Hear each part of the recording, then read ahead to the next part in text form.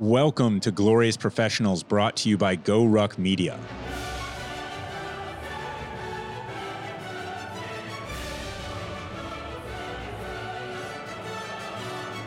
I'm Jason, here in Jacksonville Beach, Florida with Rich. And today, our guest on episode lucky number 13 is Lieutenant General Ken Tovo, a Green Beret who most recently served as Commanding General of the United States Army Special Operations Command, USASOC, before retirement in 2018 after 35 years of military service. His operational assignments include the First Gulf War, refugee relief in northern Iraq, non-combatant evacuation in Sierra Leone, peacekeeping in Bosnia twice, 5 tours in Iraq, and 1 tour in Afghanistan. A fun fact is that he was my group commander at 10th Special Forces Group while I was there from 2006 to 2008. He had the respect of the guys, officers, and enlisted alike, and he was exactly the kind of leader we wanted to follow into war. And I don't know how to pay him any higher compliment than that. Today, we're going to dive deep into the general's leadership lessons learned in times of crises, and specifically discuss Operation Viking Hammer, the Special Forces-led unconventional operation during the Iraq War in 2003. Sir, thank you for coming on Glorious Professionals. I appreciate the opportunity. Thanks for inviting me. So let's start with your youth. Why West Point? How did that come about? Yeah, great question.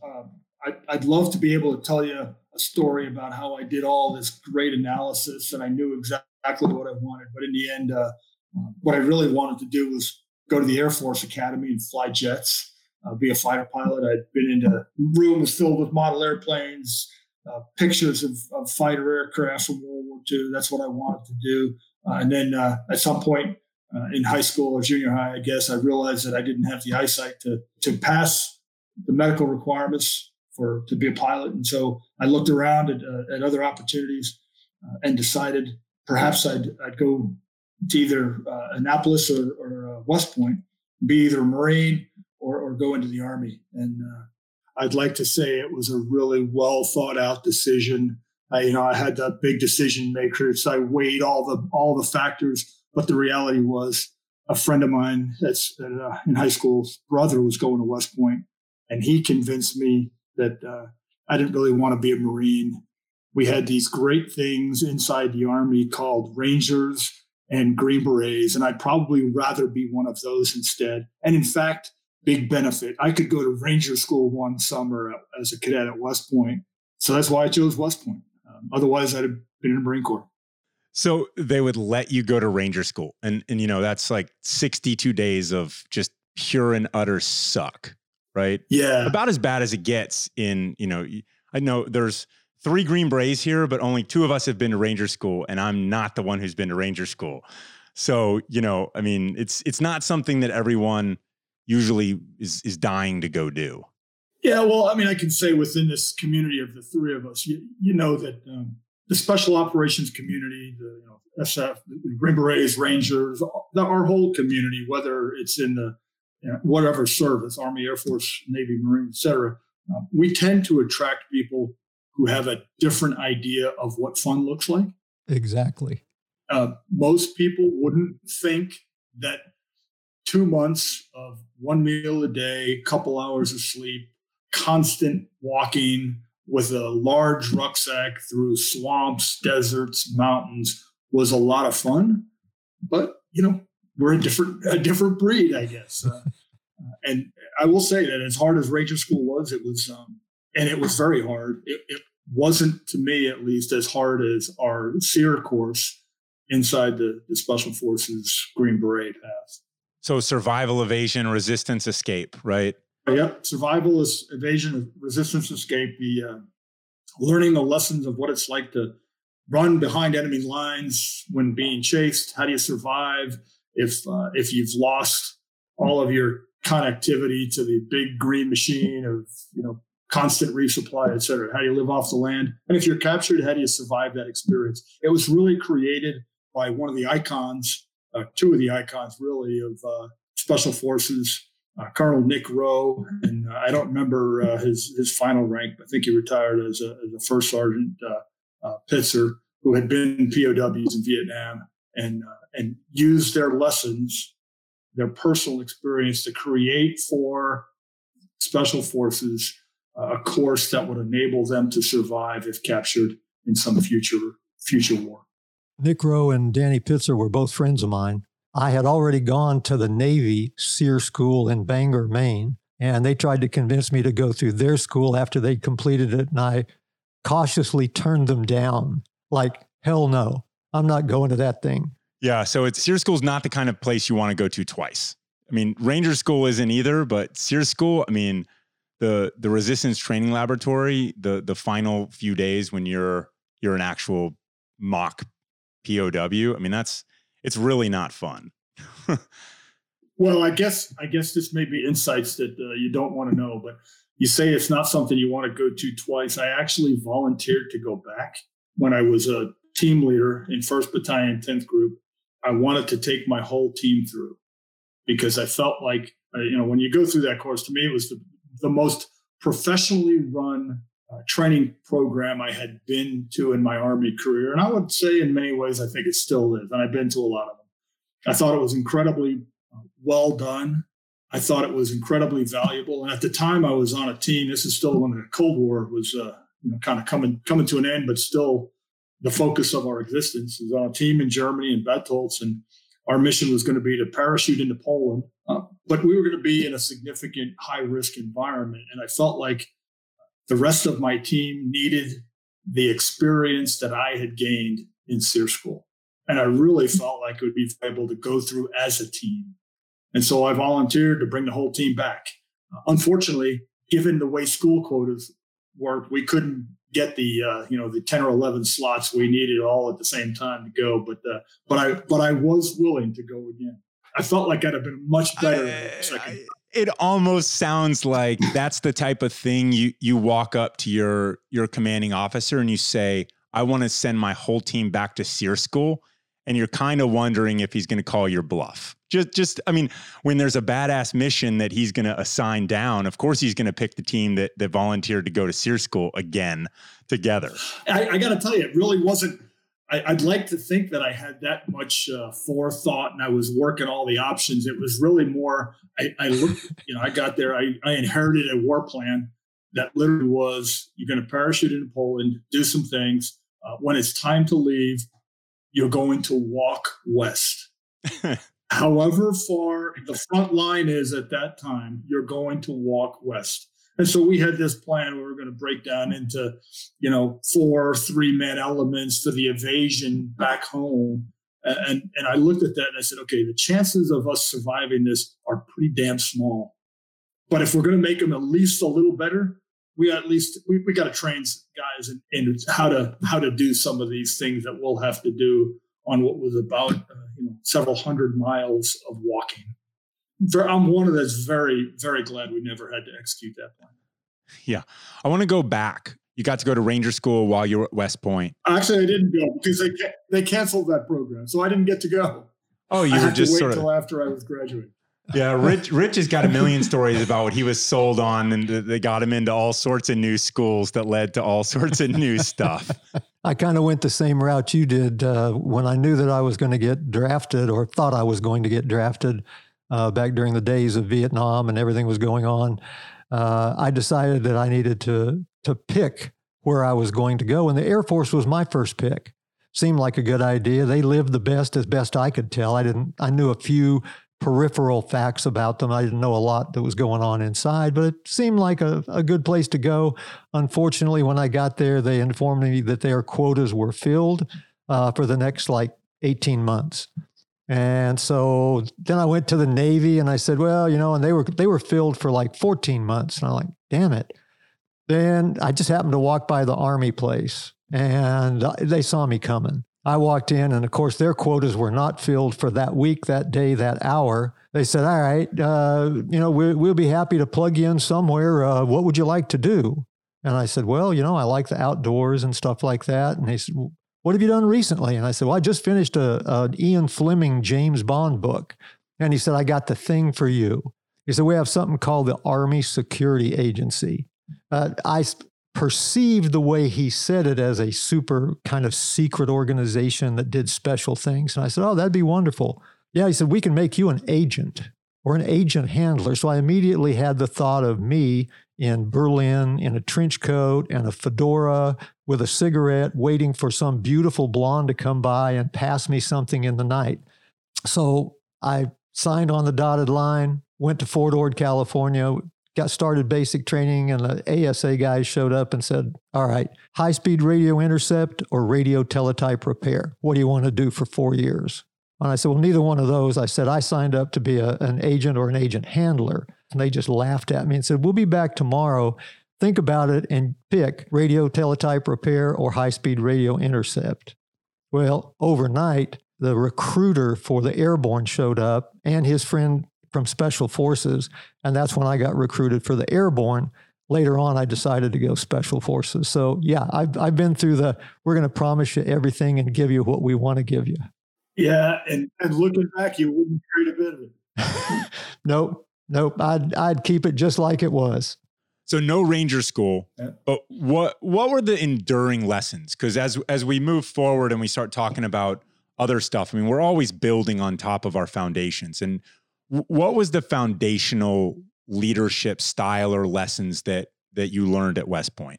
First and foremost, you learn that you can overcome almost any obstacle. You have more strength inside you than you know. West Point was pretty hard, particularly early on.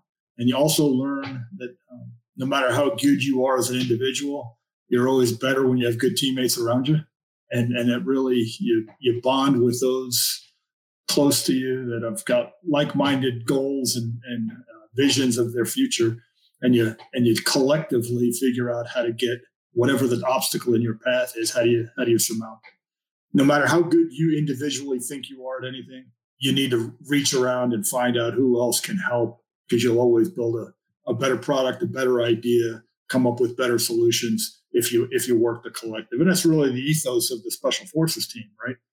It's a collection of a dozen guys who all have a whole bunch of different skills and experiences by both training and role, who collectively form an incredible thinking machine to overcome complex problems.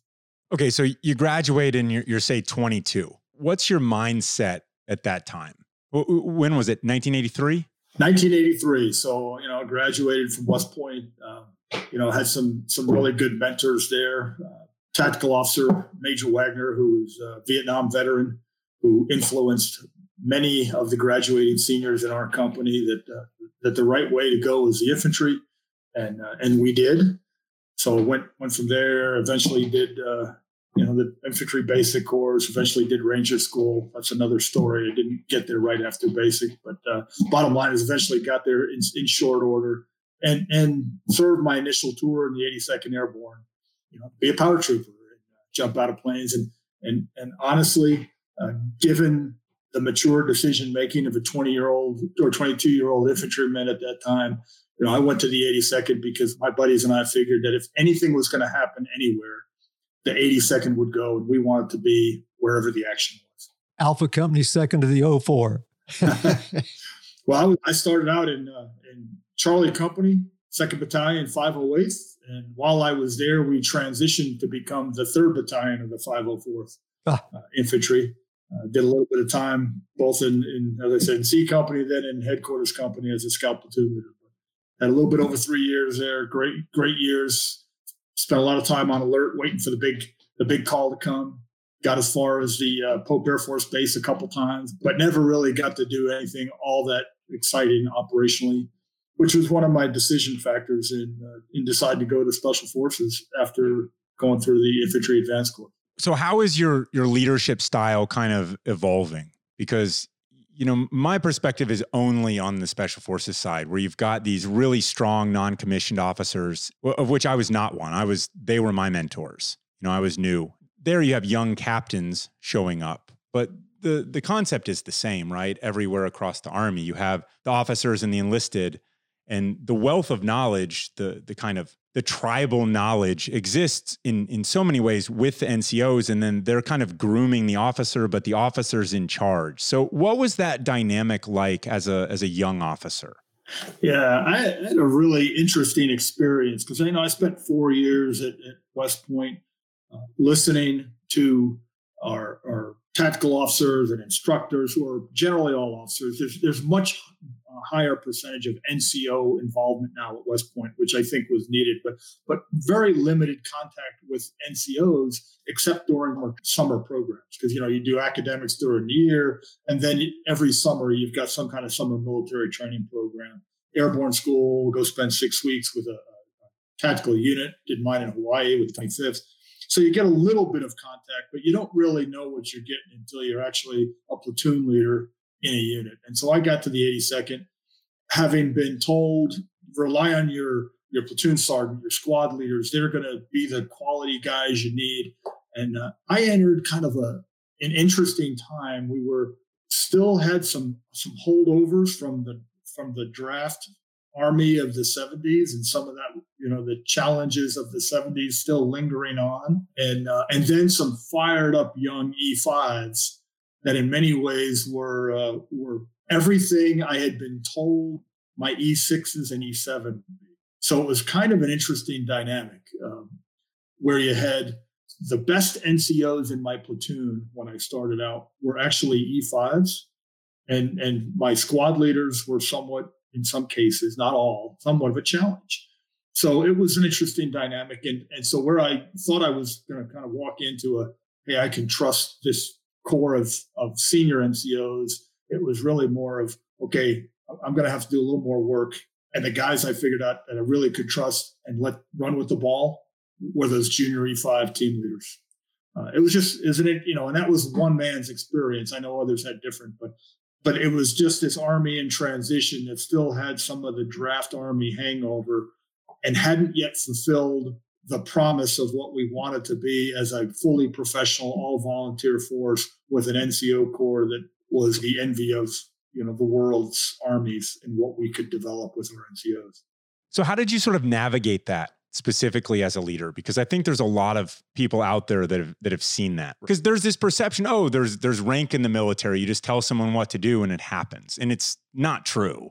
And you can always order someone to do it, but you've got to figure out by some means how to get your team the direction that you want to go. And so how do you navigate it when you've got someone who's kind of an impediment to that? You always have that. No matter how good the collective is, they'll always have people in positions that might not be everything you'd want them to be. And sometimes you find out that they've got juniors in the wiring diagram that are more capable than the person that's been put in there by position. And the way I've always handled it is to try and figure out, assuming you can work with the person, right? I mean, if somebody's really incompetent, frankly, there's only two choices. One, you train them and try and make them better. And if that fails, you remove them and they move on. But assuming that you can work with them, my technique was really to kind of counsel that leader by position to help them understand that they would really be better served relying on the full range of assets underneath them, and they'd be collectively more successful. Hey, have you thought about letting your team leader develop the training concept for this next week's worth of training rather than you do it all yourself? I think it'd be really a great way to help develop Sergeant Smith if he was able to take this ball and run with it a little bit. And you just kind of supervise him and keep them between, left and right limits. So, kind of guide them to the idea and make it their own idea that not only is it going to help them personally succeed, but it'll also help this junior leader. And really what you're trying to tell them is, hey, Sergeant Smith's going to be way better at this than you are. So why don't you lean on him? You don't want to be that overt. And so much of this is situational. To me, part of it is understanding the people you're dealing with, and most of them want to succeed one way or another. And so in a case like this, it's how do I define for them that the best way they can succeed is to push more responsibility on their junior leadership.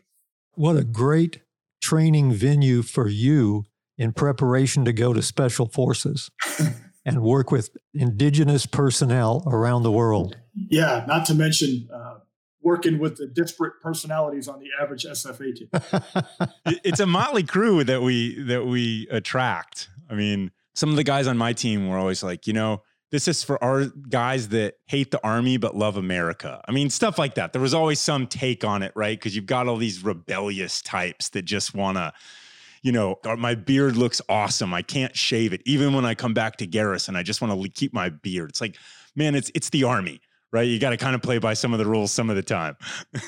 Yeah, but that is in many ways, that is the nature of who we recruit to be a Green Beret, because we are looking for somebody with a different set of mental approaches to problem solving, who are willing in many ways to let an indigenous partner be the lead and have to work through guiding them to a solution. So it's their solution and they're doing most of the heavy lifting as opposed to us. Hey, I always tell people, it's much easier to do this yourself.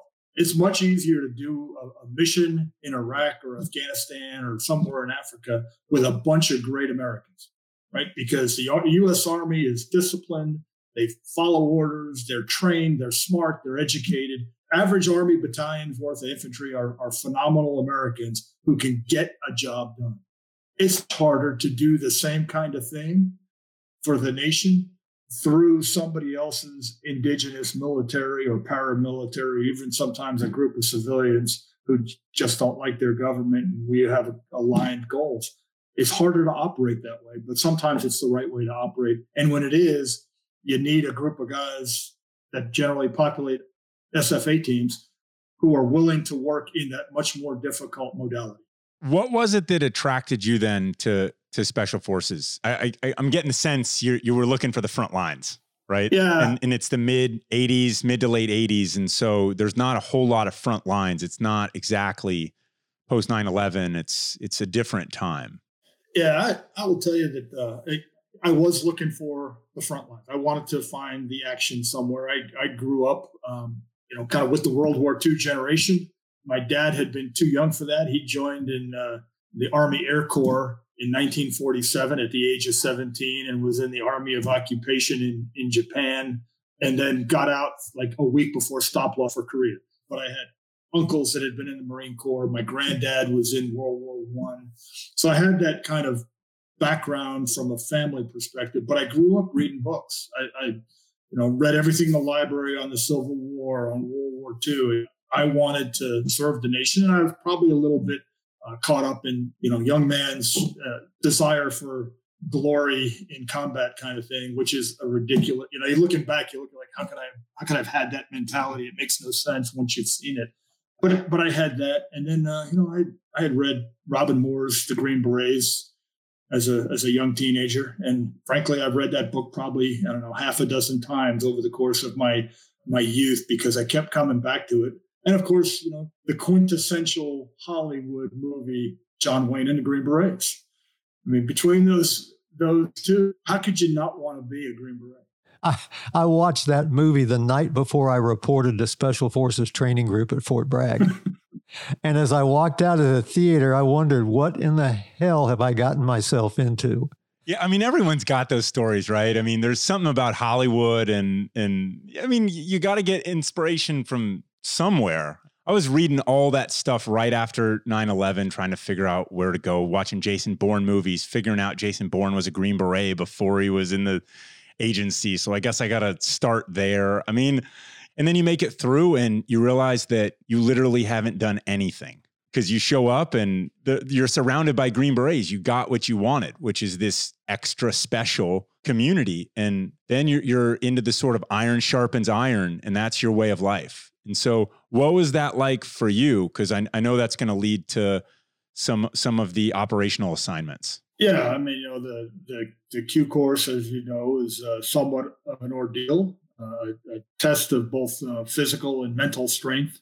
And frankly, I went through a much shorter version than what we have today. And in many ways, I look at today's course and say, wow, this is incredibly harder than I had to do, much more demanding. And frankly, we put out a much better product today than we did back in my day. And a lot of that's a function of what we've learned in requirements downrange. But, I reported to my first assignment. I wanted to actually go to 7th Group in Panama. I had been down to Panama with my battalion in the 82nd for 3 weeks of jungle course. Watching the news, this was, 87, early 88. You knew that Panama was boiling. I figured that was the most likely spot. Plus 7th Group at the time was the hot corner. There was a lot of things going on in Central and South America, Colombia. We had problems with Nicaragua, et cetera. So, in that idea of where is the hot corner, at that point it was 7th group. And so that's where I wanted to go. I had studied German, however, all through junior high school, a little bit at West Point, and that made it onto my West Point transcript. And so the branch detailer looked at that and said, yeah, we understand your desire to go to the 7th Special Forces Group in Panama. However, you're going to Bad Tolz, Germany. And so instead of going and fighting the narco wars, et cetera, in Panama, I got to go to Bad Tolz, Germany, and get ready for the Cold War, all of which sort of went away, obviously, in the fall of the Soviet Union. I was there for the fall of the Berlin Wall and that whole thing. That was kind of interesting historically. And then, of course, right after that, relatively close in time, Saddam Hussein invades Kuwait, and everything starts getting focused on the Middle East. I went off and did an assignment with an interagency partner for my piece at Desert Storm. Got back to my unit in time to deploy again to go do refugee operations with the Kurds up in northern Iraq, southern Turkey, for all these refugees that had, in the post-conflict, had been chased out of northern Iraq because they rose up against Saddam. So that was my first introduction to northern Iraq and the Kurds. The prelude to what we would be doing for a lot of my career in the Middle East. What specifically? I mean, you're now in charge of applying the lessons that you've learned. First Gulf War. I mean, it's still a war. It's you mentioned in 7th Group or Central America, a lot of the places that I think Rich was down there. He was holding watch for you down there.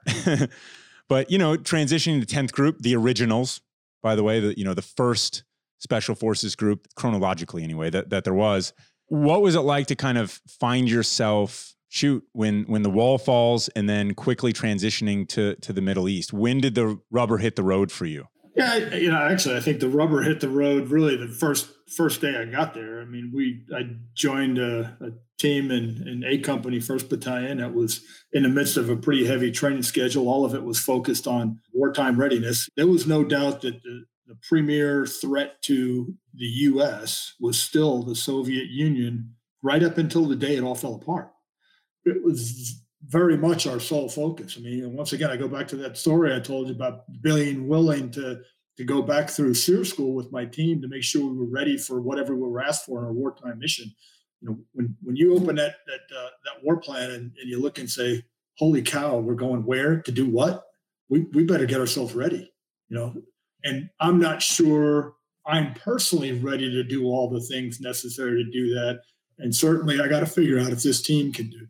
I think it's an eye opener, no matter what group you're going to, in what era, when you get to the team and you realize what is asked of you, what's already on the schedule for deployment in this day and age, or what might be asked of you, it's an eye opener. And as much as the course focuses on getting a Green Beret applicant to the point where they are capable of doing the task, I'm not sure anything gets you in that mindset until you really put your first foot in a team room that says, holy cow, this is real.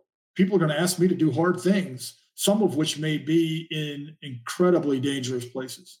And that's, I think, when it really becomes more than just the nice shoulder patch and the fancy headgear. Yeah, so everyone wants to be a Green Beret till it's time to do Green Beret shit, right? When was the sort of first pucker factor high for you?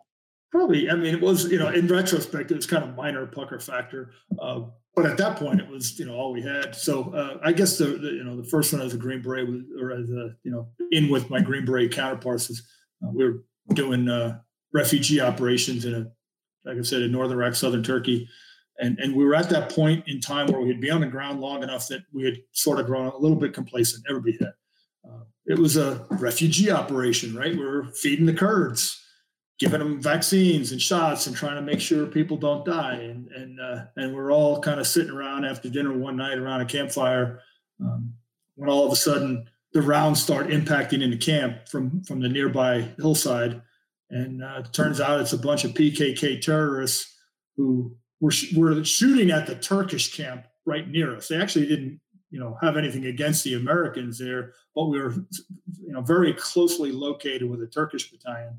And so, when the rounds start impacting in and around your campfire, that's probably the first time I think it really, you really realize it's real. I mean, nobody got hit. Fortunately, their marksmanship wasn't any better than the Turks, who tried to fire back with mortars and took 35 minutes for a mortar mission. But in the end, it was enough to kind of reorient us and make sure we all knew that no matter where you are, no matter what the mission seems to be, it can all go south in a heartbeat. You never know what's lurking out there. Yeah, in my later years, I used to tell folks, I was a USASOC commander, and I did a fair amount of community engagement stuff as we were trying to explain, hey, what does your Army SOF do for you around the world? And I talk about the fact that we're in 70 some odd locations around the world. And obviously everybody knew about Afghanistan and Iraq. I said, but the other 68 are not Club Med. The types of places that Green Berets go, I mean, it's kind of everywhere. I mean, you get your group assignment. It's kind of like playing the lottery. You don't know where you're going to go. You don't know what exactly you're going to face. I mean, how is it that, you were in the first Gulf War refugee relief operations in northern Iraq, and then we're talking about non-combatant evacuation operations in Sierra Leone, a different continent, and peacekeeping operations in Bosnia. I mean, what is it that makes our community adaptable to just the full spectrum of what that is? Like, what's the secret sauce? Well, in theory, ideally we train for a region and get the chance to learn a language that's appropriate to the region, the culture, et cetera. And so the groups are regionally aligned. But, obviously the Middle East has consumed all of special forces over the course of the years just because of the immense size of the requirement. But really the question I think you're asking is, so what makes a Green Beret able to kind of range through that spectrum of everything from a humanitarian operation up to leading indigenous forces in a high-end combat? I think the answer really starts with the people we select, and we have a very rigorous vetting process to try and select people who are mentally agile.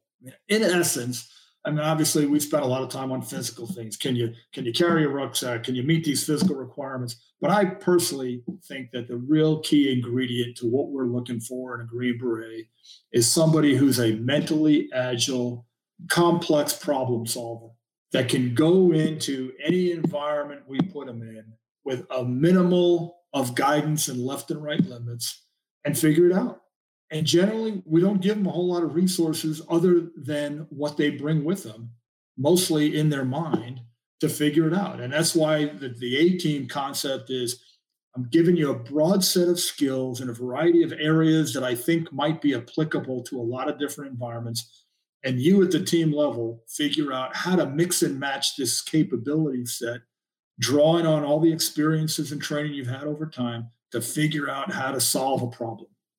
What are the lessons in just how to build an organization or structure an organization or provide guidance and intent that anyone could learn from Green Berets? Some might argue that this is no different than the rest of the Army, but I think for me, the key of what we do inside Special Forces, frankly, is we operate inside a broad intent issued by a leader. In other words, I designate a task and purpose, or I'm given by my commander a task and purpose. I need you to accomplish these things for these reasons, as part of supporting the overall effort that we're involved in. And then we let the folks that have their lives on the line in doing that activity actually come up with the how. When we were doing the invasion for Northern Iraq, our piece of the invasion in 2003, I love using this example because it really exemplifies this idea of task and purpose and not being dictated the how of something. I was a battalion commander in 10th Group, so lieutenant colonel. My boss was the group commander, Charlie Cleveland, Colonel Cleveland at that time. We got told by our higher headquarters, the Theater Special Operations Command, basically, U.S. is going to invade Iraq. Your job is to go up in the north with the Kurds and contribute to the campaign. It was probably a little more formal than that, but that's about what it boils down to. Go north, accomplish things. And literally on a Saturday morning, after having had a chance to study the problem, the battalion commanders and the operations officers and our senior NCOs kind of sat in the group headquarters basement on a Saturday morning, because really we know in the military, our best work always happens on a weekend. Absolutely. Sat in that basement and essentially looked at the overall situation and said, what are we going to do up there? What do we need to do? What do we need to accomplish?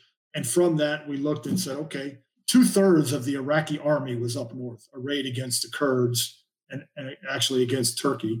Hey, our job must be to keep that 2/3 of the Iraqi army up north so that they can't interfere with the regular army driving and Marine Corps driving up from Kuwait into Baghdad. But all of that was derived by the guys on the ground. And then we worked through how we were going to accomplish the task of keeping 13 Iraqi divisions staying in the north. That's different in a lot of ways than the conventional military, where not only you're told why you're doing it, but in many ways you're kind of given and here's how you're going to suck the egg. Okay, so let's get into Viking Hammer a little bit then. Let's sort of set the stage a little bit more geopolitically with, the main players, right? So you've got Army Special Forces in the north, you guys. You've got the Turks who they're still debating in Congress whether we can use their airspace. You've got the Kurds, who people hear a lot about the Kurds, but who are the Kurds, right? I mean, Kurdistan cuts across a lot of borders. We, the Western world, sort of drew some lines way back when, and they're not really fully recognized by everyone, including the Kurds.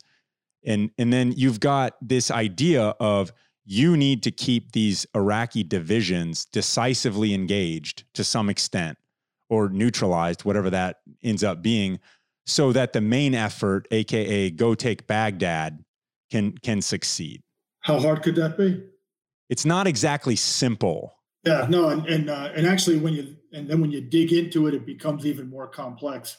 Because when you look at the Kurds, we tend to, particularly these days, we look at it and we say the Kurds, and we assume this monolithic grouping in that geography. And the reality was, even then, so there were two Kurdish political parties that had split control of northern Iraq.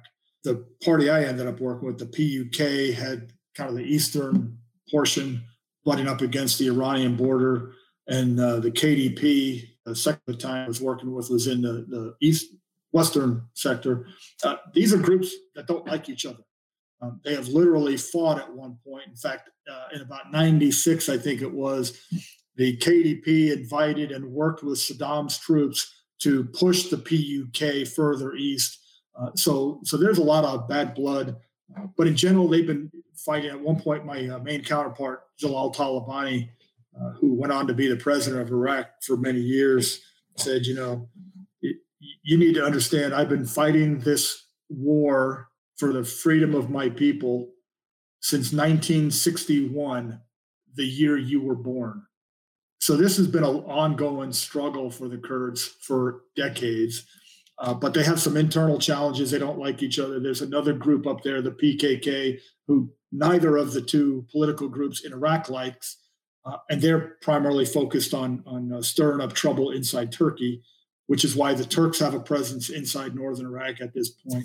An existence that has been kind of eked out by the Kurds in northern Iraq based on the fact that after the Gulf War, we imposed a no-fly zone on northern Iraq to get all the Kurds out of Turkey, the ones that I had been helping back in 91 in refugee camps.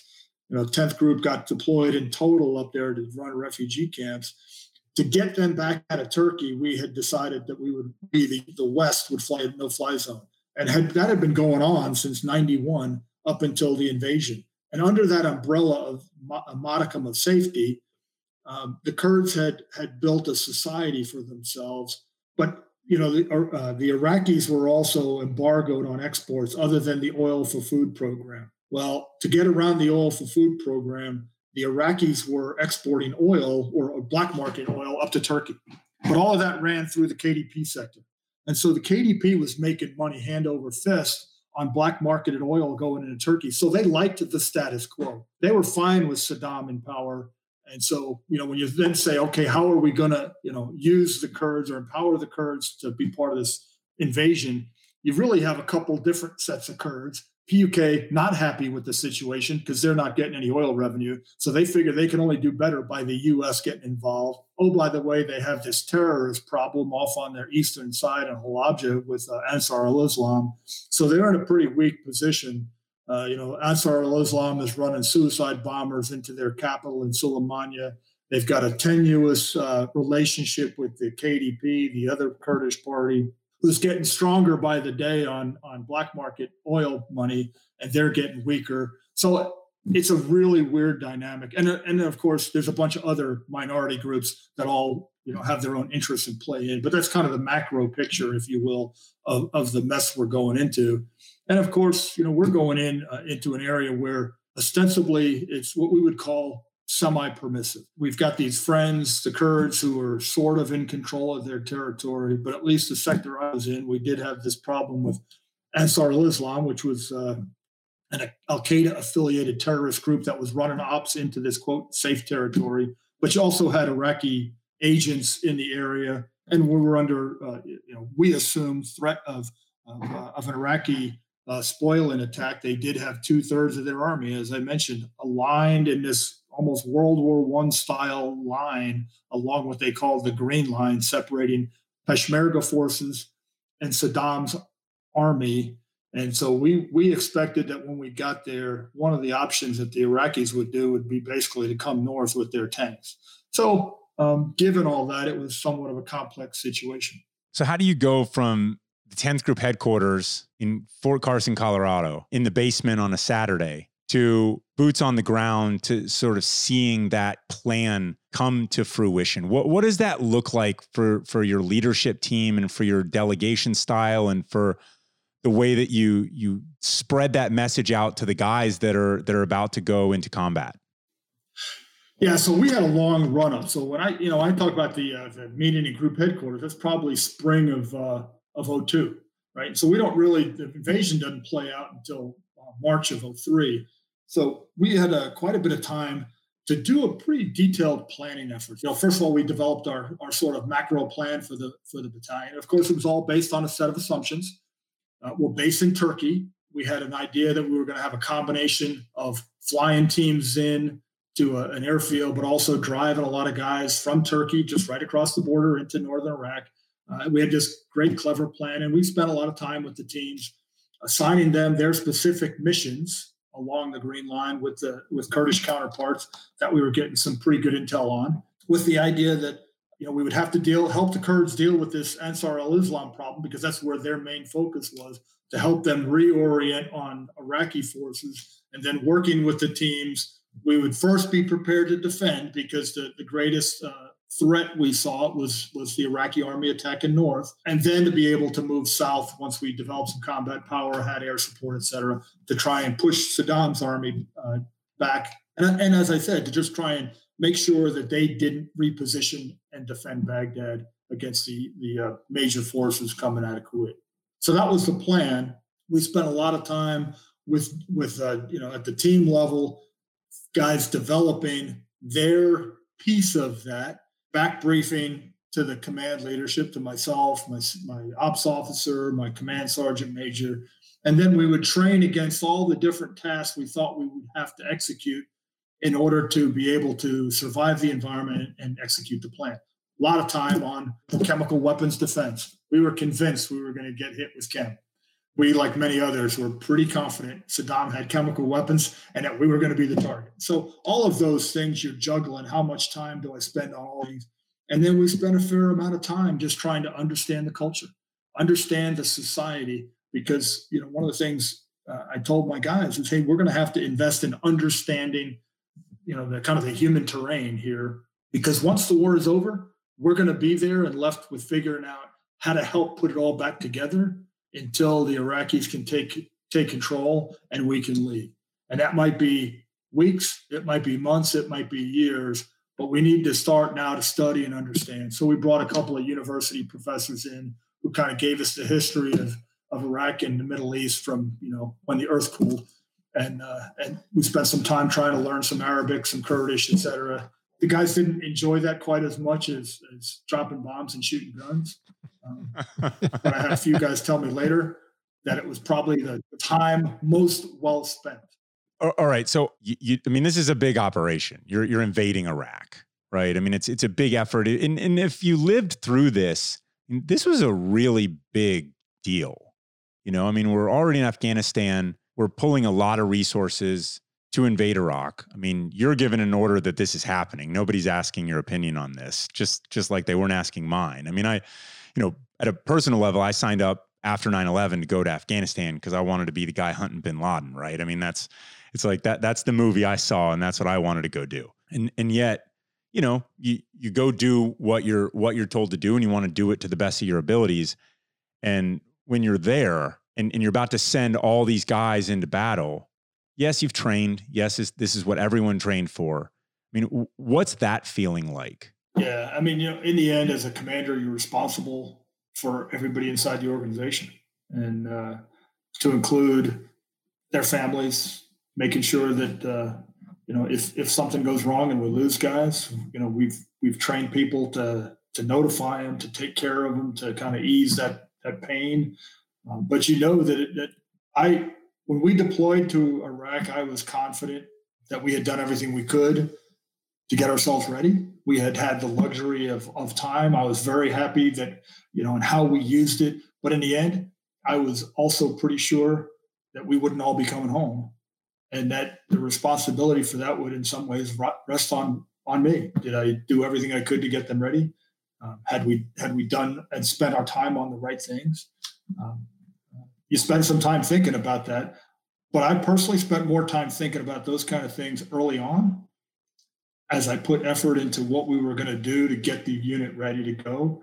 Because when you're getting on the planes to deploy, it's a little too late at that point. It's not worthy time to second guess. At that point, you've done everything you can or you haven't. But we were going into a dangerous situation. There was no doubt in my mind. And I knew we'd be damn lucky to bring everybody home. And I didn't think we'd be that lucky. In the end, we were that time. Yeah. So let's hear about how that specific operation went. So, you know, I told you we had this clever plan. We were going to drive out and fly out of Turkey. In the end, of course, you know, the assumption that the Turks were going to give us basing and overflight failed to pan out. Actually, we had kind of started out as a fact. You know, hey, the Turkish military told us they'd give us basing. Over time, it became apparent that their political masters had different ideas, so it kind of changed to an assumption. And eventually, the assumption proved false. And we ended up, instead of basing out of Turkey, we based out of Romania. You know, had to figure out how we were going to get from Romania or into Iraq, rather, northern Iraq, without overflying Turkey. You know, it's a whole other story. But bottom line is we had gotten some guys into northern Iraq some period of time before, incrementally, and to include by early March, myself and my ops officer and about a company's worth of SF guys total across both sectors. I had about a half a company. The other battalion commander had a half of his company. We got in there in early March by other means. And then in essence, the war started with most of the group still back in Romania, trying to figure out how we were going to get them in. You know, every night for about a week, we got promised tonight we're going to be able to get overflight, and we'd have our Kurds down at our unimproved landing strip there near Suleimania, and have all thousands of Kurds out there to secure the strip, and then we'd get the radio message that said, you know, nobody tonight, can't get overflight, and that went back and forth for about 4 days. And then for us, the war really started with the cruise missile strike down in Halabja. Against this Ansar al-Islam target, that this Al-Qaeda affiliated group, somewhere between 900 and 1,000 guys that were holding a piece of terrain along the Iranian border near the Iraqi town of Halabja. It had turned into essentially a kind of a World War I stalemate of their trenches and the Kurdish trenches. And so on the night of, I guess, 21 March, the few of us that were in at that time were down in the Halabja area on the roof of a battalion headquarters, Kurdish battalion headquarters, waiting for the cruise missiles to come in. Our initial plan was cruise missiles were going to hit, and then the next morning we were going to attack. But of course, with the battalion still sitting in Romania, we postponed that attack.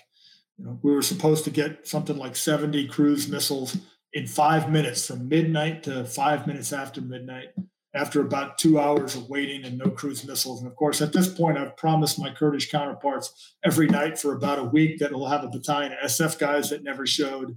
We'd have planes loaded with weapons that hadn't flown in yet. And now I had promised them that we were going to have 70 cruise missiles hit their dire enemy, the Ansar al-Islam, between midnight and 5 after. About 2 hours into waiting for the first missile strike, one of my NCOs comes up and says, "Hey, sir, you know that point in the Q course where they tell you you've lost rapport with your indigenous counterpart and you have to go into E&E, evasion and escape?" I said, "Yeah, I remember that scenario. So are we there yet? And are we really going to run to Turkey? Because that was our evasion plan when they won't even give us overflight and basing." And I was like, "Trust me, man, the missiles are coming. We just have the timing wrong or something." And sure enough, about 45 minutes later, the first cruise missile sputtered in.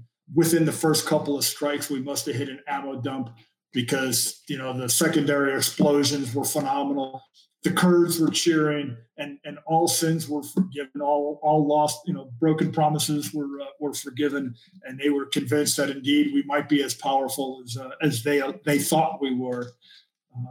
And then within I think the next night or two, the group had decided, rather than continue to wait for overflight, Colonel Cleveland and his deputy, who was the Air Force Colonel wing commander, made the decision to fly the group to Jordan on one night. And then on the subsequent night, they flew, I think it was 7 MC-130 loads of SF guys for 2nd and 3rd Battalion into northern Iraq. And so, the next night I had myself and our advanced parties sitting around this unimproved strip as we received, I think, a total of 4 MC-130s spaced out over 45 minutes of guys who flew a long route from Jordan to northern Iraq under a very heavy fire. Every plane got engaged to some level. One was shot up so badly for 2nd Battalion that they were given permission to do an emergency landing in Turkey, but they were really significantly shot up. So we almost on the night of infill, we almost lost a C-130 with probably 80 Americans inside. Certainly would have put a different face on the war up north for sure. The war in general, I think. But I'll tell you, in landing those aircraft, every guy I got a chance to talk to as they came off talked about the experience, and floating in air as the Air Force did a phenomenal job. Low level, nap of the earth, missiles flying through the air, anti-aircraft fire shooting up at them. More than a few guys found God that night. I'm not kidding. And it was just an amazing thing. One other little story from infill, like I said, I didn't experience it because I got in by other means, was there to receive them. But we had war gamed what the Iraqis might do, and one of them was this airfield was surrounded by high ground, and we thought Iraqi special operations forces were probably up on the high ground and could bring mortar fire or rocket fire in on us. And I think in between the 2nd and 3rd lifts, we bring these guys in, all their equipment, all these guys just been through this harrowing experience. We throw them on trucks and take them off to the compound nearby where we were going to marshal them before we pushed them out to the front lines. And so we had just pushed off a couple truckloads of lift 2, I think. And all of a sudden there's this double boom. A couple seconds later, another big explosion. And of course, all the Americans are well drilled on the contingency of, if we're under attack, we're going to leave here quickly and we're going to meet at this old concrete plant. And of course, one of my guys runs up, "Sir, give me the word. Are we going?" It's like, "Okay, get in the vehicles. Let's get out of here. We're under attack." And then over the radio, one of the Kurds is talking. My counterpart comes up and says, No, it's no problem. No problem. "What do you mean it's no problem?" "Oh, we had a small problem with an RPG." Well, I find out later the small problem is they had a negligent discharge with an RPG-7 anti-tank rocket that literally, in one of the security vehicles, the guy pickles off his RPG accidentally. It bounced in the road right behind a truckload of our guys and then kind of skittered off and exploded off the side of the road. So, it was just a night of good luck, frankly. God was on our side. They didn't shoot down an airplane, and we didn't manage to get killed by our Kurdish counterparts shooting RPGs at the trucks by accident. So In the end, we got a good chunk of the battalion in that night. And then that allowed us to put some of our teams forward on the green line, working with their Kurdish counterparts, and then put in primarily C Company, but also a team from B Company that had already been in working with the Kurds to kind of do the final plan and conditions in Halabja for the attack against Ansar al-Islam. So one of the things that's counterintuitive is that in matters of violence, it's actually safer to be on offense. That holds at the tactical level and the strategic level. When you have the momentum, you have to seize it. What did that look like when you have all these moving pieces? And, the parentheses of the mission is called Ugly Baby because of the flight pattern that the guys had to take around Turkey. And it just, that looks like an ugly baby, right? Nothing's going perfectly, right? I mean, nothing ever goes perfectly. And the world kind of rewards leaders, and you want to be around the leaders that can just adapt because it's never going to go perfectly. And so what did it look like? You've got this initial sort of shock and awe and then the evolution into maintaining or seizing that momentum and pushing it forward. Yeah, I think we all who have been in the military understand, the plans are nothing, planning's everything, right? I mean, it never goes according to plan. I failed to mention we had actually bought our vehicle support was supposed to be a fleet of brand new Land Rovers that we had bought new out of England and shipped to a port in Turkey. So they were locked up there. So literally, we were begging and borrowing from the Kurds. At one point, we were buying vehicles that the Kurdish black market was stealing out of Baghdad so that we could then drive these old hoopties around as our tactical vehicles. And so, we were putting teams in dump trucks and everything else to try and shuttle them around. And like I said, I mean, there's so many aspects of all the great planning we did for 8 or 9 months, none of which came to fruition. But it really comes down to the things that the problems you think about and work through and the capabilities you create, you figure out how to use them on the ground. So in this instance, we didn't get there any way we thought we were going to get there, but we got there. And once there, the guys understood task and purpose, right? Task and purpose for some of the teams was link up with their Kurdish counterpart, get on the green line, and start putting pressure as best we could on the Iraqi army to our front to accomplish the overall mission of keeping the Iraqis there. And then for a good part of the force, it was, hey, we got to take care of this Ansar al-Islam problem and eliminate these guys. One, because they're affiliated with Al-Qaeda. One of the guys that was in the camp, at least for a portion of the time, we knew from our intel, was a guy named Musab al-Zarqawi that we later came to know as the leader of Al-Qaeda in Iraq in subsequent years. But even at that point, we already knew he was a significant Al-Qaeda figure. And so from an emotional point of view, you had a whole bunch of guys who didn't get to go to Afghanistan and get a little bit of payback for 9/11. But we knew that these guys over in Halabja, some of them were part of the group at Al-Qaeda, and some of them wanted to do things like Al-Qaeda had done. And so there was plenty of high desire to go and take care of this problem that the Kurds had with this Al-Qaeda group. And so, then it was, once their guys were on the ground, it was just an opportunity. We had a plan. We had spent a lot of time with terrain models and everything else. And then we linked up with our Kurdish counterparts. And as had happened with everything else in the plan, it was, okay, we think this is the way you might want to do this. And they came back with, yeah, that's not the way we work. And so we molded the best of what we had thought about it to what they thought about it and how they could integrate what we brought to the fight, which was supposed to be a whole bunch of air support. In the end, we didn't get nearly the air support we would like to have had. It was about as far away in northern Iraq or in Iraq as you could be from the supporting air elements. We're up in that northeastern corner of Iraq. So we got some sorties and they were good when they came. But for the most part, the day was carried when we finally launched this assault about 7 days after the initial TLAM strike.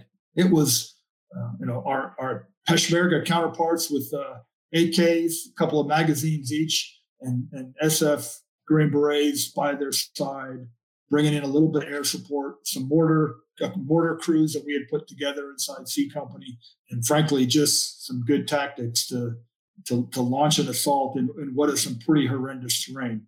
It's significant mountain range in between Iraq and Iran at that point, and Ansar al-Islam held most of the high ground. What was sort of a high point, if you will, something that someone did that worked for you that really impressed you? I will tell you, one of the most impressive things in this was my counterpart, Jalal Talabani.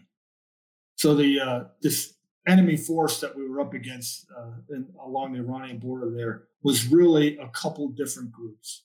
It was Ansar al-Islam as kind of the coalescing leading group of very radical Salafist Muslim terrorists, but they had a couple of other political parties that had associated with them. And Talabani did a great job working his contacts and sources and basically helped us remove some of those supporting parties at the last minute, right before the battle. Now, one of them was helped by the fact that we targeted one of the groups with the TLAM strike and took out about 100 of them on the night of the 21st in their barracks. And so Talabani used that weakness to basically negotiate them out of the fight. And then he used some negotiating skills on another one, basically removed some of their combat power from them at the last moment. And so essentially think you're in a defensive position, and all of a sudden your left and right flank have been disappeared. Your allies are no longer your allies. And I thought that was pretty impressive. Here we are. We were going to do this essentially World War I style, straight up the middle attack up in this high ground. For us, it was how do we manipulate the tactics and the firepower and everything else. And he's working these political deals behind the scenes to undermine his enemy and get him to the weakest point he can. I mean, he knew he couldn't do anything with Ansar al-Islam, the core. They were committed Salafists, but he knew his personalities well enough that he knew he could leverage some other human factors, if you will, and get them out of the fight. So I thought that was pretty impressive. I mean, I know we also had a whole bunch of impressive young Green Berets on the battlefield with Barrett 50 cals and assaulting up golf course-like terrain into the teeth of enemy machine gun pits. But from a kind of a strategic perspective, Jalal Talabani was a pretty impressive man. So what's your kind of AAR on the whole operation, which, by the way, there's a book out there called Masters of Chaos. It's about how awesome Green Berets are and all the cool stuff that Green Berets do. And I encourage you, if you're listening out there and you want to be a Green Beret, go test your mettle. It's an awesome way of life. This is one of the books that was, you read it and you think, oh, that's exactly what I want to go do. It talks a lot about this battle and a lot of other stuff. So if you want to read up on some additional tactics and stuff like that, we'll link to it in the show notes, but it's there to frame this. This is kind of a classic Special Forces mission, by, with, and through, right? I mean, we're sending limited numbers of Green Berets into hostile territory. We're linking up with the local indigenous force to advise and assist us because they know the ground truth. They're the ones who are there. Hey, you don't want to do that because of, this. And they know because they lived there before we showed up, and they're going to live there if they're still living, right? After we leave. Certainly their clan will. And you're in the invasion of Iraq, and you don't lose anybody on that. And any Americans, I should say. I know we lost some of our partner forces. Yeah, I think we lost. Yeah, exactly. I mean, we lost 3 of our Kurdish counterparts, killed, I think 20 some odd wounded, which honestly, when you look at the terrain, is just a phenomenally low cost when you're talking about this kind of defensive positions they had, the terrain on their side. But essentially, it was about somewhere between 7,000, 8,000, 9,000 Kurds, probably 60 Green Berets working with them in little groups across the front. And, going up about 800 or 900. And it sounds like great odds. But when you look at the terrain, given the machine gun emplacements and everything else, we were very fortunate to get away with no U.S. casualties and the limited Kurdish casualties. But as far as, the takeaway, to me, it was a classic Green Beret mission. It was, how do we accomplish a significant U.S. objective One of the things we didn't talk about was one of the things Ansar al-Islam was doing was working on a chemical weapons production inside their territories. In fact, it's one of the things that Colin Powell took to the United Nations as evidence of Iraqi misbehavior. So that was one of the things that was going on there. This was a group that, even if you took everything else with Iraq out of the equation, was a group that wanted to do harm to U.S. and U.S. interests, much as Al Qaeda had. I mean, that's why they were, co-travelers in the movement, so to speak. And so we were able to achieve a significant strategic blow against this group, achieve U.S. objectives with really a very minimal U.S. commitment of capability. A few dozen Green Berets leveraging and influencing our Kurdish counterparts to do something that both supported their needs, but more importantly, supported what the U.S. wanted. And that's kind of what Green Berets do. It's how do we leverage indigenous mass or create indigenous mass to achieve effects for U.S. interests. All right. So, at this point, you're a lieutenant colonel. You progress in your career significantly, right, to 3-star general. Now, the perspective that comes from that is enormous, I'm sure. It always is, right? You get older, you get wiser, you see more. I mean, from what I've seen, Special Forces has become the kind of catch-all for all the problems. Like, I'm just going to send in Special Forces. And, as you take a step out and you start to look at the whole Department of Defense policies and what's the role of Special Forces, special operations, as it fits into our kind of what should we be doing in a lot of these places? Because I don't think we want to have hundreds of thousands of troops deployed again, like we did in Iraq anytime soon. So we've seen kind of this works really well with a small group of Green Berets and a local indigenous force. I mean, what are the limits of that? Well, I think in general, I'd say we always should default to providing an indigenous partner or ally the support they need to solve their own problems. The default mode should be, what's the least amount of involvement in U.S. footprint to achieve our objectives in support of their objectives? And from a military perspective, for the military tasks that need to be done, Green Berets are well designed to do a lot of that work, which is why we're in 70 plus countries on any given day, because we're really the only military force that's selected, trained, recruited, and focused on working with an indigenous partner to do those kind of things. Everybody else is focused on closing with and destroying an enemy combatant force. We have a whole different approach, a whole different mindset. And so we're well suited to these environments where we're trying to help a partner solve their own problems.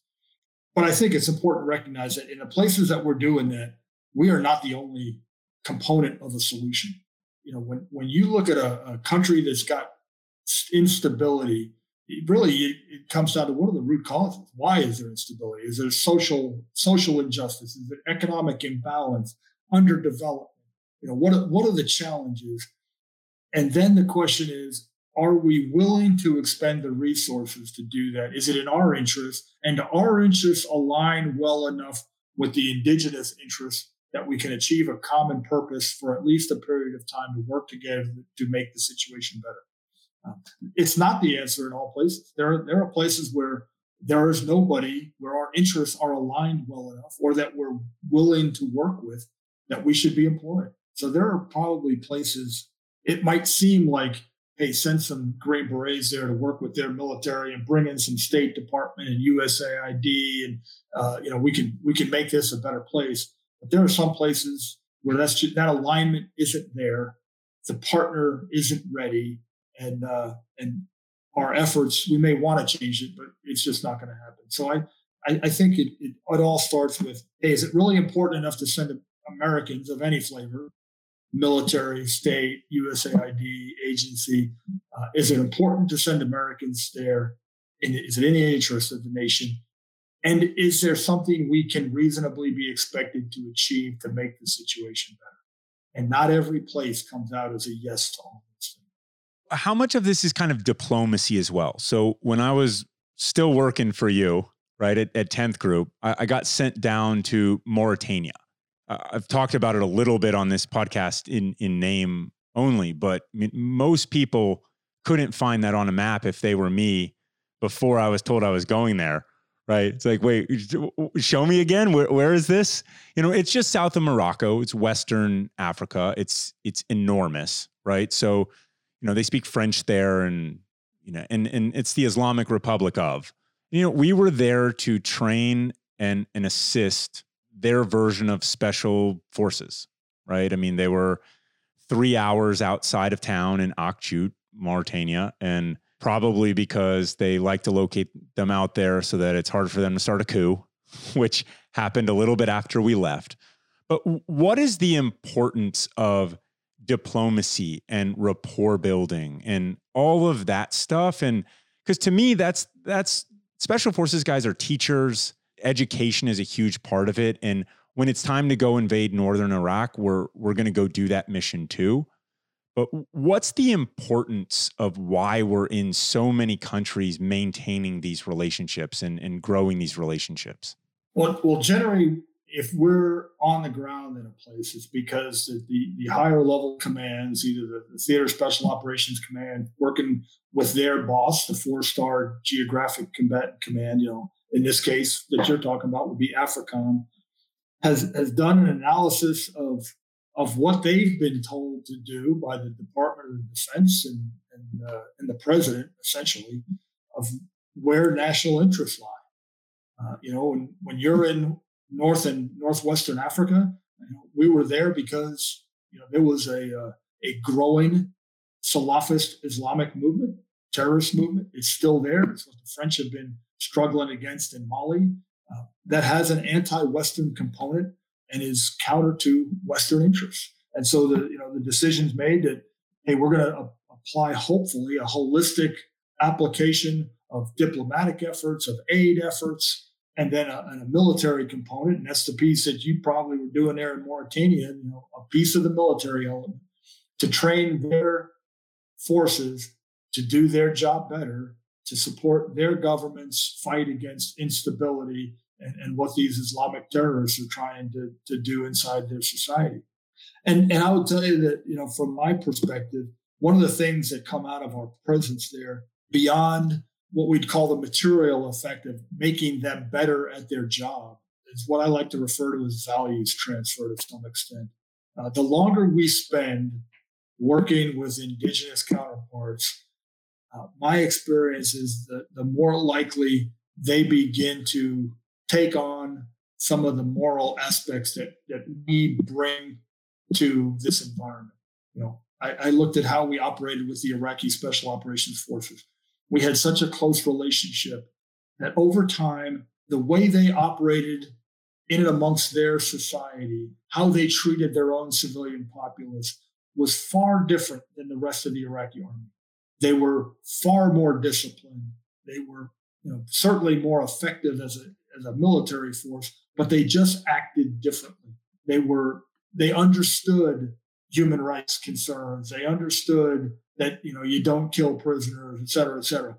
So part of what we're doing when we work with our indigenous counterparts around the world is also help professionalize them and modernize them in some ways, but also this idea of values transfer and help them be a better military inside their society. Let's take the kind of arc of your career and your leadership style and the ways that you as a Green Beret that's also taken a lot of billets and a lot of jobs along the way, that you're not just a team leader, you're not just around Green Berets, and compare yourself now to yourself when you get out of West Point. I mean, what sort of held true and where did you have to learn to bend a little bit here or there? I think the more I experienced and the more I grew and got older, the more I realized how little I knew. I think probably as a young lieutenant coming out of West Point, and then as a young captain out of the Q course, I may not have had all the answers, but probably thought I had most of them. But I would like to think that as as time went on, I realized, particularly as you're handed more and more complex decisions to make, situations to work through, that you gain a lot more humility over time, and you realize, I don't care who you are, none of us know it all. And the art of leadership, particularly the art of senior leadership, to me is figuring out the right people to connect with. And they don't all work for you. You network with others who have displayed good judgment, who have an area of expertise that you don't have. To me, it's really the art of senior leadership is, how do you build an understanding and a network of people that you can rely on and seek help from and counsel from? Because the world is a hard place. We live in complex times, and it's been like that probably since man began. Life is hard. The world is hard, and none of us have all the tools we need to navigate some of these complex environments by ourselves. So you got to figure out how to be humble enough to ask and seek help from the right people. So what does that look like when you're younger, though? So someone's out there, they're listening to this, they're about to start their first job. They don't have that wisdom yet. And I mean, just you talking to yourself back then, I mean, because part of what makes it awesome to be young is that you think you have all the answers. And so it doesn't matter. You're just like, send me. Like, I want to go because I have all the answers. And part of that is good, right? And yet, how do we learn a little bit faster what controlled aggression looks like? I'm laughing because my older son is a Green Beret captain in Germany, and I've tried over the course of my years to do exactly what you're suggesting, which is how does the old guy impart and accelerate the learning to the new guy, the younger guy. I honestly, I'm a student of history, particularly military history, and I think that's been the age-old search for the old guys that survive in this profession, where you try and figure out how do I translate all this stuff I've learned and experienced over the course of my life to keep some young guys alive a little bit longer and wake them up sooner to the fact that don't go rushing and looking for it. Plenty of violence and excitement will come your way, regardless of whether you go chase it. All you really need to do is get yourself as ready as you can for it when it comes your way, and be careful what you ask for. I think it's really more. It's less about the young guys, because young guys are what young guys are, right? I mean, it's almost like we're hardwired genetically, which is why I used to say war is a young man's sport. The 40 and 50-year-old guys, they're not fighting to get on the next deployment. The 22, 24, 26-year-old guys, they're all itching to go one more time.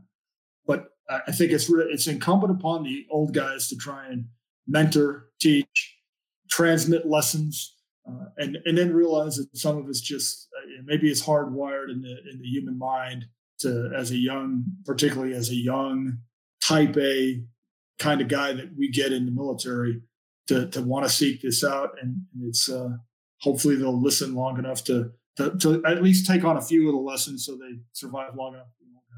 I tend to think it's a responsibility, and you're absolutely correct.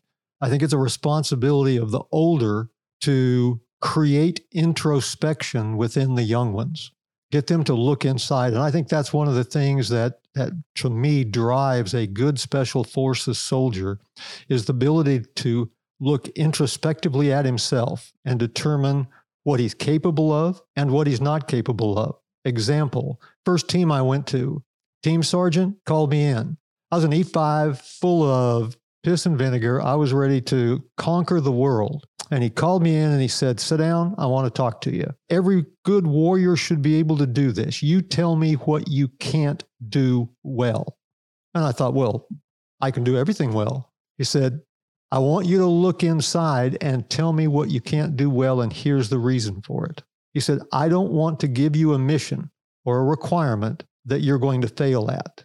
That's number one, because you may get yourself killed and you may get other people on this team killed. Secondly, it tells me what I need to get you trained in and what I need to mentor you in and work you up as you progress through your career in Special Forces.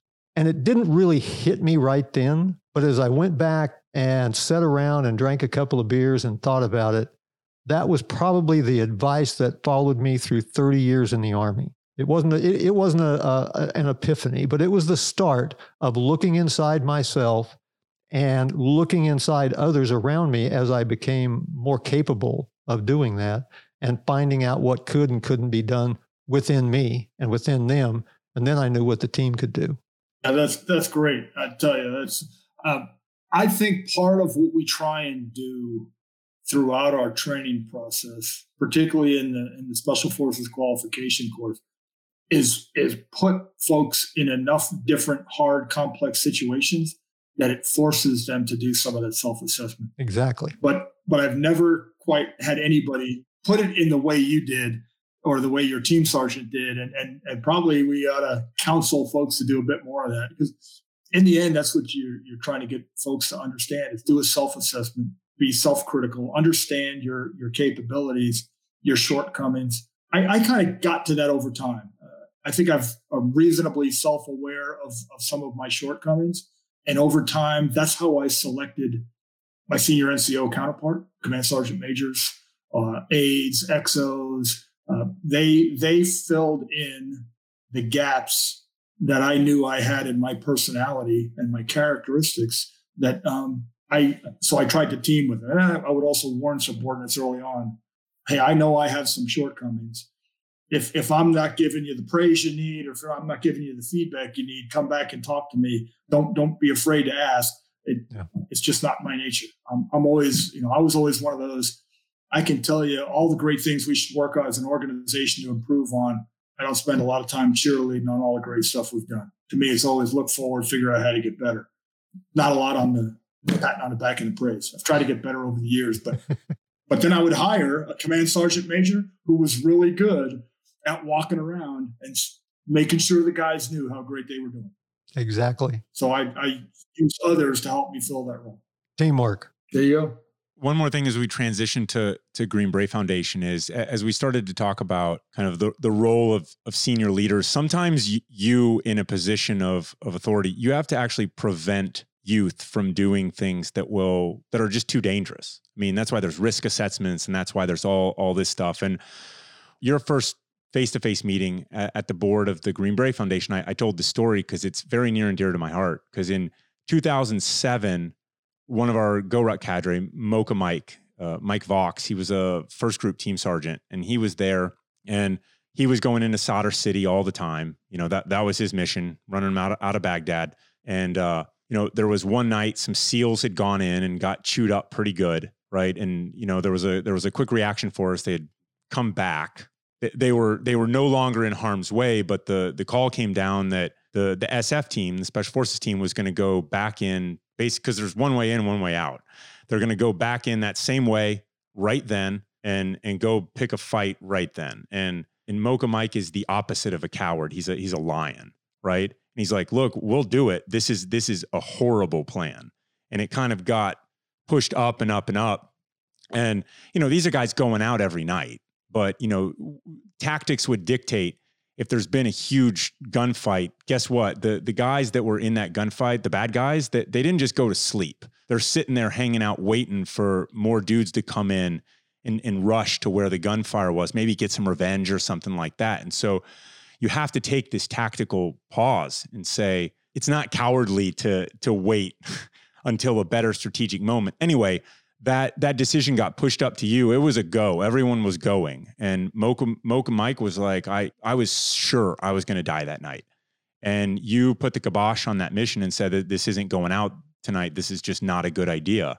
It's one of those things where I've heard that story from him a few times over some beers, Green Berets, drinking late at night, whatever. And he's grateful for that form of leadership. It's not always a wise or a courageous thing to run toward the gunfire or to seek revenge in a way that's going to take unnecessary risks. So, as Green Berets, we're proud to know when not to pull the trigger. That's one of those things that the more confident that you get, the easier that is to connect those dots when not to do it. But that story really, really stuck with me and was just made me really proud to be part of the community. And I think it's just an extraordinary leadership example. So that said, there are other missions and they're green lighted for all the right reasons. And, bad stuff happens. And so we both serve on the board of directors of the Green Beret Foundation. Talk about why that foundation is so important and necessary and what we do. Yeah. Hey, thanks. Appreciate that. And, I hope that those that listen to this podcast have gotten a sense of what we ask our Green Berets to do around the world. They're doing the hard work for the nation in a lot of dangerous and tough situations. And yes, they're doing it because they volunteered to do it, but they're also doing it because somebody has to. And as a result, sometimes it doesn't always go our way. I mean, we told the story about our time in Northern Iraq the first time around, and I thought I'd lose people and didn't. But unfortunately, on subsequent tours, we weren't quite as lucky. I've seen what it's like to lose good people in combat.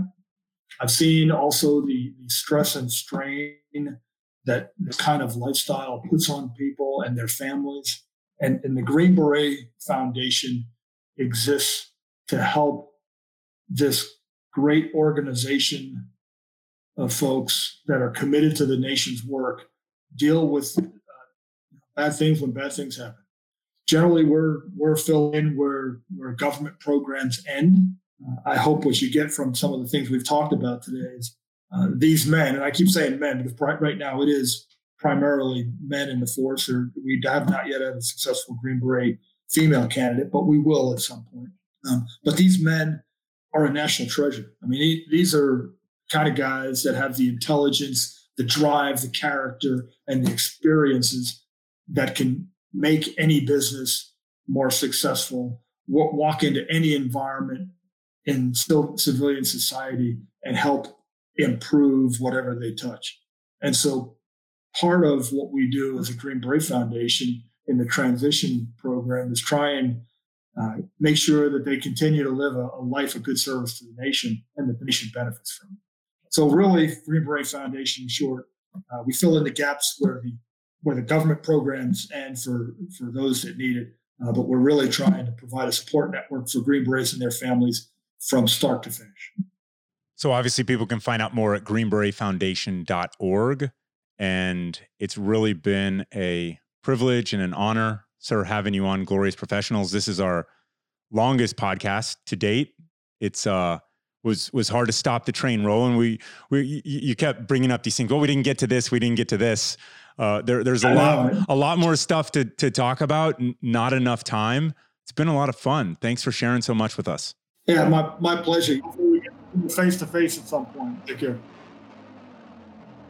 All right. So Rich, the good general has left the digital confines of the garage headquarters of Glorious Professionals podcast. What did you think about my old commander? He's a great guy with a lot of knowledge, a lot of history, and very erudite in explaining just where he was, what he did, and all of the ramifications that included. Yeah. So part of what I love about having some of these military folks that we have had on or want to have on, there's a stigma out there that there's a lack of kind of thought or intellectualism that goes on in the military. And I didn't find that to be true. I found oftentimes a different way of thinking that was not just all books all the time, but there's just a lot of thought from that man there about how to approach warfare and leadership and all these kind of things that are inspiring way of looking at the world. Well, and what came across to me was his empathy and his concern and interest in working with both his own people, the various teams that he was in charge of, as a battalion, as a company commander, as an ODA commander or Operational Detachment Alpha commander, but as well as the indigenous forces that he was working with when he went to other countries. And that whole idea of empathy, communication, trust spills across not just military, but it spills across all aspects of life.